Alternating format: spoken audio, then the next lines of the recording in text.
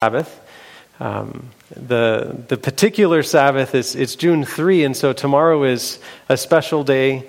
Is it July 3? Sorry, not June. July 3. So tomorrow is this special day, Independence Day, and it happens to be 245 years since the founders of the United States sat down and wrote that special document. The document that said, we will be an independent nation. And it's a document that it set this nation on the course of becoming a nation that would foster freedom of religion and give us the ability to take the gospel of the kingdom to the world. Keep in mind that this is the Sabbath day, the Sabbath of the Creator. And we have the opportunity and the responsibility because of this great nation that we get to live in, to take the gospel of the Creator to our world. Next week, we're going to start a new series. And it's going to be an intermittent series, but we're going to start with 2. We'll see how many come after that. But it's called Sanctuary Light, and it's based off of a book my friend Nicole Parker wrote from the same title, Sanctuary Light. And she says it's a book for children of all ages. And it happens to be a story about the sanctuary. Now, we look at the sanctuary and we talk about this service means that and this thing means that. You know, that's the candelabra. Jesus says, I'm the light of the world. And we do this like this equals that type of stuff. But what would it have been like to live in the time of a sanctuary? What would that spiritual experience have been like? And what can we learn about the gospel that Jesus gave to the disciples and the gospel we're supposed to take to the world? What can we learn about that from sanctuary? So we're going to start that series next week. But this week we're still in 1 John. We're ending the series that we started, a few months ago. But if you've been tracking along with it, we've gone chapter by chapter through 1 John. And today we're in 1 John chapter 5. And when we look at 1 John chapter 5, we see this ending statement that's, it's kind of strange because it ends with something that John hasn't talked about anywhere else in the book. He says, little children, keep yourselves from idols. Well, John hasn't been talking about idolatry at all. Now, if you were in John's hometown of Ephesus, you would have seen lots and lots and lots of idolatry. In fact, this is the temple of one of the temples of the main god of Ephesus. And there's lots of other idols, busts of this and statues of that. People would put incense out for different things. Lots of different gods. The whole pantheon of Greek and Roman gods was represented in Ephesus. And so John could have, and maybe even should have, talked a bit about idolatry and focus some attention on that. But in this whole letter to the churches, he doesn't say anything until the very last line. And I would like to suggest that John isn't saying that we shouldn't bow down to Zeus. Not that he is saying we should. That's included. But he wants to go deeper. He wants to go to a heart issue. Not just this outward idolatry, but something that's more insidious and something that's more relevant for you and I today than the idol of Zeus. And we don't have Zeus as an idol here in Bonners Ferry, do we? I don't think we do. Nothing to bow down to, no statues. So if it was just about bowing down to idols, we could just say, well, that was for Ephesus or for the church in John's day. But no, John's wanting to go to our heart. And so we want to explore that and get a sense for what's going on.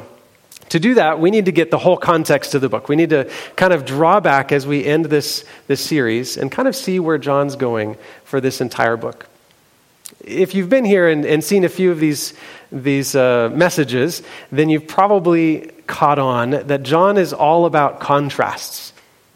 In John chapter 1, we talked about light and darkness. God is light. There's no darkness in him. We live in darkness. And so there's this problem that he introduces. And then he talks about God being love. And John, he's the one that makes this statement famous. God is love. And then he contrasts that with our problem with hate and selfishness. So God is love and we're not. He does say that we can love. Our love comes as a response to his loving us. He contrasts knowing Jesus, the Son of God, the Messiah, the everlasting God. He contrasts that with knowing false prophets and false Christs and false teachings. And now in John chapter 5, he has this elaboration on a concept that he's been building. And he makes it really clear that we're talking about being born of God or of the world. Same idea, born of God or children of the world. Children of God, my little children, John says, or children of the world. Now, at first glance, you might think that all of these contrasts have nothing to do with idolatry. But I think that there is something that John wants us to understand about our hearts. If you look in 1 John chapter 5, verses 1 and 2, he says this: "Everyone who believes that Jesus is the Christ has been born of God, and everyone who loves the Father loves whoever has been born of him. By this we know that we love the children of God when we love God and obey his commandments." Now, this isn't a new idea, this love God, or being born of God, rather. It's not a new idea. He's talked about it since the very beginning. He says, I'm writing this whole letter to you so that you can have fellowship with God. That's his point from the very get-go of 1 John. I want you to have fellowship with God. And he talks about abiding with Jesus, and he talks about the Spirit abiding in us. There's this fellowship, this relationship that we have with him. And he just clarifies that it's a parent-child relationship, born of God. And there's something about this born of God thing. He says that there's stuff that happens when we're born of God. First of all, when we're born of God, we know him. Like, we have to understand him and at least recognize him as God in order to be born again. And then not only do we know him, but we confess. Remember that 1 John 1:9? If we confess, he will forgive and cleanse. So those are some of the things that happen, but because of the cleansing, we have fellowship with him. And that means his Spirit abides in us. And because his Spirit abides in us, the love that God has becomes written in our hearts.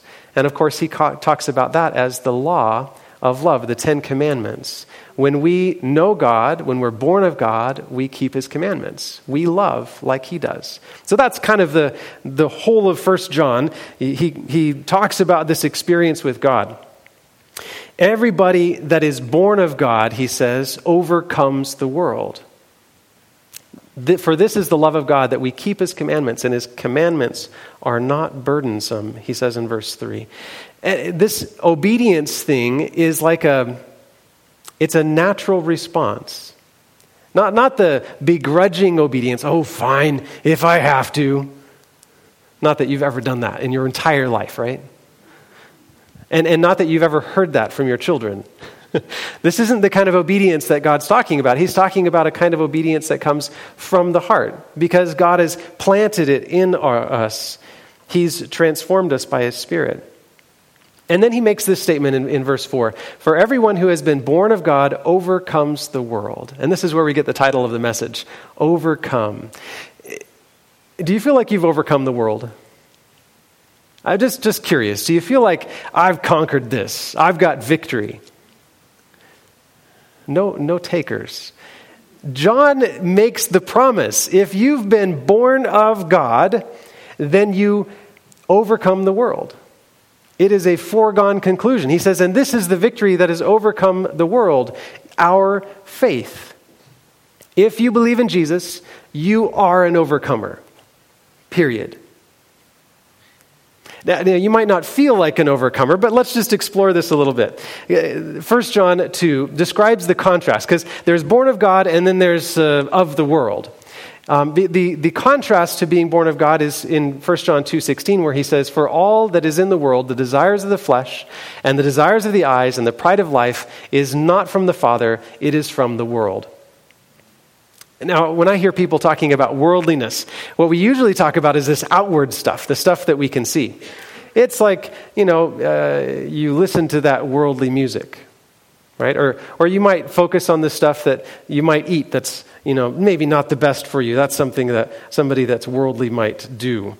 Or it's the movies that we watch, or it's the political party that is opposite of what we feel aligned with. That's the worldly stuff. It's the... anything that doesn't align with what my perception of Christian values are, that's worldly. But I think that there's something deeper here. We want to focus on the outward appearance, but what does God look at? And when John says this is the stuff that's of the world, he's not talking about movies or music or food or clothes or political parties or anything like that. He's talking about heart stuff. And think about it like this. When Satan was in heaven, his big problem was selfish desire and pride. I want to be like God. I want to be in God's place. I want God to not be on that throne anymore. Or at least, fine if he's on that throne, but I want my own. I want to rule like God does. That was Satan's problem. And Satan did not live in a quote-unquote worldly environment. There was nothing on the outward appearance that would make him look worldly. He is the leader of heaven's choir. He's standing by the throne of God, and yet in a perfect environment, he establishes the principles of the world, the principles of selfish desire and pride, greed and ambition, and all these things that lead us towards self-idolatry. And I think this is where John is trying to go. In that very last sentence in 1 John 5:21, he says, "Little children, don't worship idols." And the focus is on our heart. What's going on inside us? Keep yourself from idols is about keeping yourself from the worldly principles that Satan introduced all the way back then in heaven. Okay, so we've got this, don't follow idols, keep yourself from idols, and the idol that you really have to focus on is the idol of your heart. And you've got the contrast between worldly principles, the selfish ambition and desires and pride, and then being born of God. And there's a very big difference. Simple difference, but it's big. To be born of God, you have to confess and let Jesus forgive you and cleanse you and abide with Christ. Jesus says it a little differently. He says, take up my cross, or take up your cross and follow me. There's something about this experience with God that requires us to die and then live again. But if we're of the world, it's the opposite of dying. We don't give ourselves to God. We take and we grasp for ourselves and we try to get what we want. It's a selfish ambition. Complete opposites. Very simple difference, though. Am I God's or am I living for myself? But then there's a big focus that John has on confidence. From the very beginning, he says, I want you to have fellowship with God. And then he says, if you sin and you keep on sinning, you can't have fellowship with God. You have to confess that sin and let him transform you, right? You can't cling to sin and cling to God at the same time. There's a evidence that you are God's. He says that if you are God's, if you're born of God, then you're going to love your brothers. And if you don't, then you know that you're not from God. And we talked about that, needing to give maybe more of our lives to God, completely surrendering to him. But now he gives us some evidence that Jesus is God and that we are his. And it's in verse 6 through 8. He says, this is he who came by water and blood, Jesus Christ, not by the water only, but by the water and the blood. And the Spirit is the one who testifies, because the Spirit is the truth. For there are three that testify, the Spirit and the water and the blood, and these three agree. Now, if you're reading the New King James Version or the King James Version, you might have an extra little section in your text that says, there are three that testify in heaven, the Father, the Son, and the Spirit, and there are three that testify in earth, the water, the blood, and the Spirit. Now, we won't get into a whole question about why the English Standard Version doesn't have it in there in any detail anyway, but let's just say this. John's focus here isn't to prove the Trinity. He's not trying to prove that there is a Trinity in heaven. That's a foregone conclusion. It's all throughout his book. It's all throughout the Bible. It's not the issue that he's talking about. What he's talking about is the evidence of your and my salvation. Because this is the thing he's wanting us to have confidence in, that you and I we're God's children, that we can trust that God has saved us. And what is the evidence that he presents? The primary evidence is the water, the blood, and the Spirit. Now think about Jesus' experience. At the very beginning of his ministry, he comes to John the Baptist at the Jordan River, and what does he do? He gets baptized. And Jesus, in I don't think I have it on my slideshow. I don't. Jesus says in John chapter 3 that if we want to be born again, we have to be born by the water. There's something about this baptism experience that's connected to the testimony of our salvation. And then it says that the blood is also a testimony. What happens at the end of Jesus' ministry on earth? What does he do? He gives his life. He dies on the cross. His blood is shed. And so the testimony of the water and the testimony of the blood illustrate Jesus as the Messiah, the Savior. But then it also says the Spirit testifies of these things. And if you were there at the Jordan River when Jesus was baptized, you would have heard the Father saying, "This is my beloved Son, hear him." And you would have seen the Holy Spirit descend on him. And if you were there just after Jesus' death and resurrection, not very long afterwards, you would have seen the Holy Spirit poured out. And it would have been like a whole room of 120 people or so with fire above their heads and a rushing wind going through there. And the result of that was a missionary movement that brought thousands to the Lord in just a few days. You would have seen the testimony of the Spirit at either side of Jesus' ministry. And so John is pointing back to Jesus and saying, look, Jesus is the Messiah. He is the Son of God. He is your Savior. You can trust him. But then he adds this additional idea, which is kind of interesting. He says, if we receive the testimony of men, the testimony of God is greater. That's the Spirit, the one that testified of Jesus. For this is the testimony of God, that he is born concerning his Son. Whoever believes in the Son of God has the testimony in himself, in herself. Whoever does not believe in God has made him a liar, because he has not believed in the testimony that God has borne concerning his Son. Well, what does that mean, that you have the testimony in yourself? Do you feel like you have the testimony in yourself? It's a really simple idea. John, in his day, there is no disconnect between being born of God and being born of water, of baptism, right? It's tied in. It's one and the same. Of course, here is where I put the text.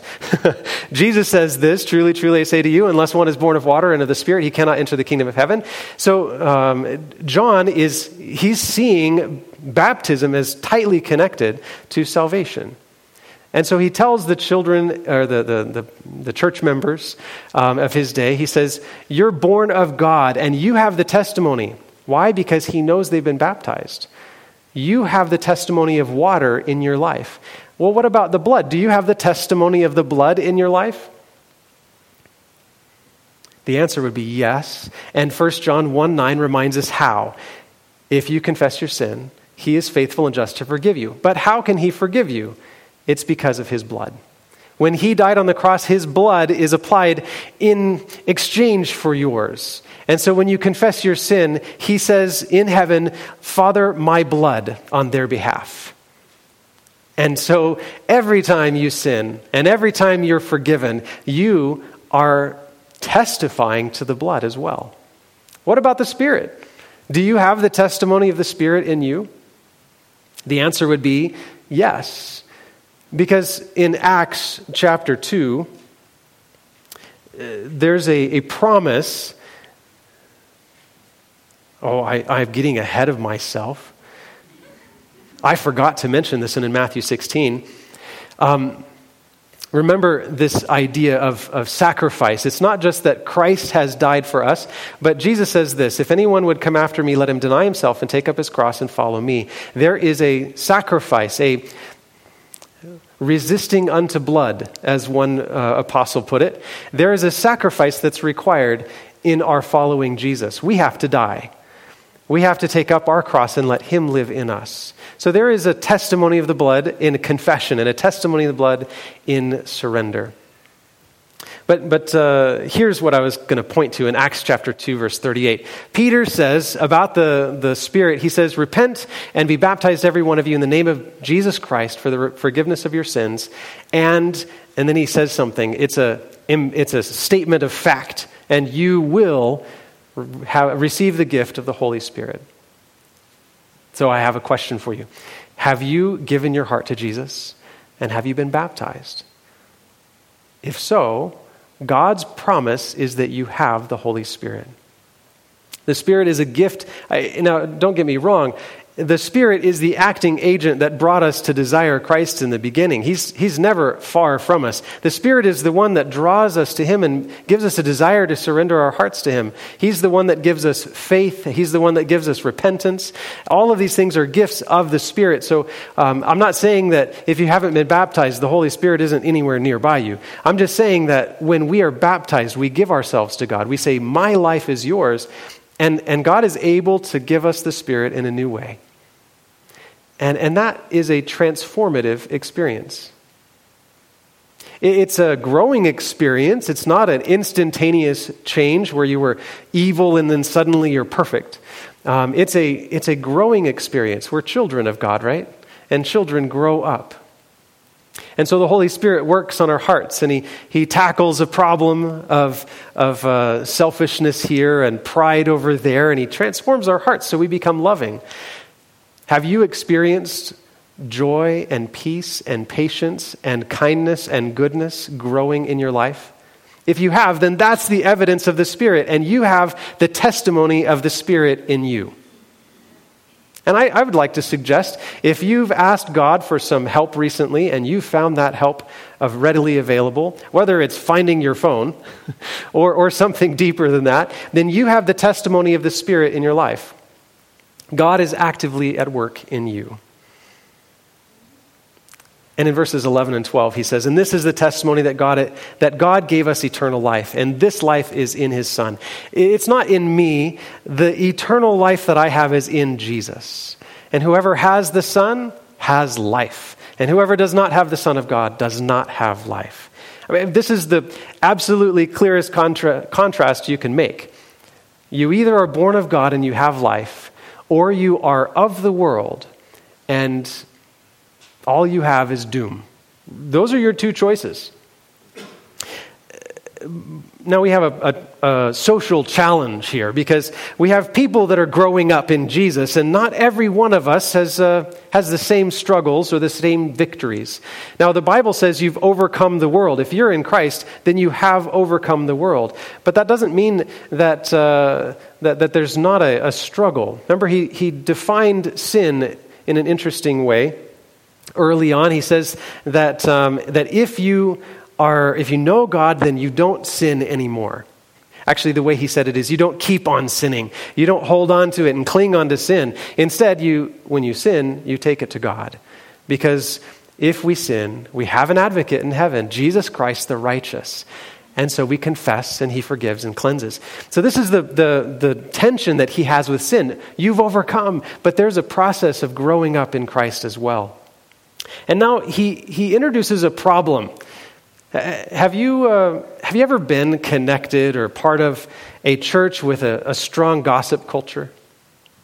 You know, you say something to somebody, and in just a couple days, everybody knows about it. And it's not the good things. It's not like your beautiful roses suddenly everybody knows about. It's the salacious things. It's the juicy stuff. In John's day, it was probably, Quentin, he sacrificed, he did a little burning of incense to the emperor. Didn't you hear about it? I saw him in the temple. Sorry, Quentin, I shouldn't have put you on the spot, but there's no temple around here, so I figured it'd be okay. or somebody's saying, the pastor's wife, she was in the market and she bought meat at that marketplace, and that meat was offered to an idol. That was the kind of stuff that was being gossiped about in John's day. And today we have other stuff. I don't need to mention it. You know what I'm talking about. But John says, when you have problems in the church, people that are struggling with stuff, we need to have a different response. Not a gossip response, but a prayer response. Here's what he says. Verses 16 to 18. If anyone sees his brother committing a sin or sister committing a sin not leading to death, he shall ask, and God will give him life. To those who commit sins that do not lead to death, there is sin that leads to death. I don't say that one you should pray for. I do not say that one should pray for that. All wrongdoing is sin, but there is sin that does not lead to death. Now, I don't know if you're confused by that statement. Are you confused by what he's saying? Sin that leads to death, sin that doesn't lead to death. What? Do pray for this, don't pray. Okay, so here's what I Here's what I gather from this. John is dealing with the struggle that we have as a community, as brothers and sisters in Christ, and people that are at different places in growth in their walk with Jesus. And he invites us to pray, to respond to the issues in our church, to the problems that we all have, to the struggles of temptation that we have in prayer. Not in gossip, not sharing this around, but going to God. And the promise is really cool. He says, if anyone sees a brother committing sin, he shall ask, and God will give him life. What kind of life? The only life that John has been talking about is eternal life. So he shall ask, and God will give him eternal life. But the struggle. We want to make this into categories of sin. In fact, there's whole Christian communities that have theology based on this and practice based on this, and they call them things like venial sins. And a venial sin, these are fun. Venial sins are things like, flipping off the guy who cuts you off in traffic. It's just a venial sin. You shouldn't have done it. A few Hail Marys and you'll be good. But then there's mortal sins. And mortal sins are things like gluttony. Sorry, hope you didn't know that was, or hope you weren't thinking that was a venial sin. Gluttony or maybe murder, like these are in the same category. Mortal sins, these are like hellfire damnation kind of sins. And you need some extra help for those. But that's not where John is going here. John is not wanting us to classify sins and saying, well, this one's not so bad of a sin and this one's a really bad sin. Because notice he says, all wrongdoing is sin. And I hate to break it to you, but all sin leads to death. There's no sin that leads to life. It just doesn't work that way. So what does he mean? Sin that leads to death, sin that does not lead to death. If you look in 1 John chapter 1, you have two different kinds of people. The first kind of person says, I don't sin. And you know what John says? You're a liar. And the truth is not in you. And you do not know God. And guess what happens when you don't know God? You do not have life. And so what do you need to do? We talked about it in the first chapter. You need to bare your soul to God. You need to say, God, I'm a sinner. And here's my problem. You need to confess. And when you bring that to God, that secret thing in your life, when you bring it to God, he forgives and he cleanses. And guess what? That sin no longer leads to death. It is the only time that sin doesn't lead to death is when God forgives. So here's the thing. You've got two different kinds of people. You've got the people that are born of God, and you've got people that are of the world. People that have surrendered to God and have the testimony of the Spirit in their lives, and people that have rejected God and said, I'm going to do it my way. Thank you very much. And John says to those brothers and sisters who are searching for Jesus with you, who are on that path with you to heaven, you see them struggling with a sin, pray for them, and God will give them life. That's cool. That is a good promise. That is a call for you and me to pay attention to and care for each other and pray for each other. But the alternative, it doesn't mean that we shouldn't pray for somebody who has rejected God in some way. It simply means that we need to pray for them in a different way. Instead of praying for them to have victory over some struggle that they're dealing with, we're praying that God gets a hold of their hearts and that they start to fall in love with Jesus. We're at a different place in that process. And he's talking about the Christian church. He says, pray for each other that God would give you life. And then in 1 John 5, 16 to 18, he says, this is towards the end. We know that everyone who has been born of God does not keep on sinning, but he who was born of God protects him, and the evil one does not touch him. Here's the promise there. When God gives him life, and when we pray, they are protected from the evil one. He doesn't touch them. This is the promise that God gives. And then in verse 19, we know that we are from God, and the whole world lies in the power of the evil one. These are the contrasts. We are from God, the world lies in the power of the evil one. And we know that the Son of God has come and has given us the understanding so that we may know him who is true, and we are in him who is true, in his Son, Jesus Christ. He is the true God and eternal life. These are the things we know. These are the things we can have confidence in. And because of Jesus, because he is the true God and eternal life, our eternal life, we can have confidence that we have eternal life. We can have confidence to come before God. We can have confidence to bring our struggles before God and confess our sins. We can have confidence to pray for our brother and our sister who's struggling with something. We can come to God. And here's what he says in verses 14 and 15. This is the confidence that we have towards him, that if we ask anything according to his will. And some of the things he's encouraged us to ask for is, forgiveness. He's encouraged us to ask for strength for our brothers and sisters, for protection from the evil one. And there's all kinds of other things we can pray for. We can certainly pray that God's will be done in our lives and in others. And when we ask anything in his name, he hears us. And if we know that he hears us in whatever we ask, we know that we have the request that we have asked of him. This is a faith that he's encouraging us to step out in. Not an idolatry to say, I'm going to do my own thing, I'm going to make my own path, but in surrender to say, God, your will be done in my life. And then to pray confidently and in faith, step out saying, God has answered my prayer. God has given me those things that I need. Do you need something from God?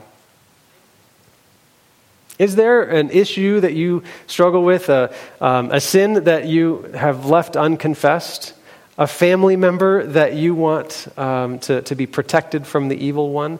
Is there something you need from God? He says that he will answer that request.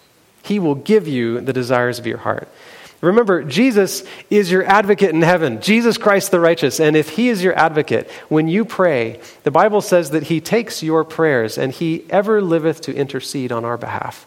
Jesus takes your request before the throne of God in heaven, and he says, my blood, Father, my blood on their behalf. Go to God, pray, and ask.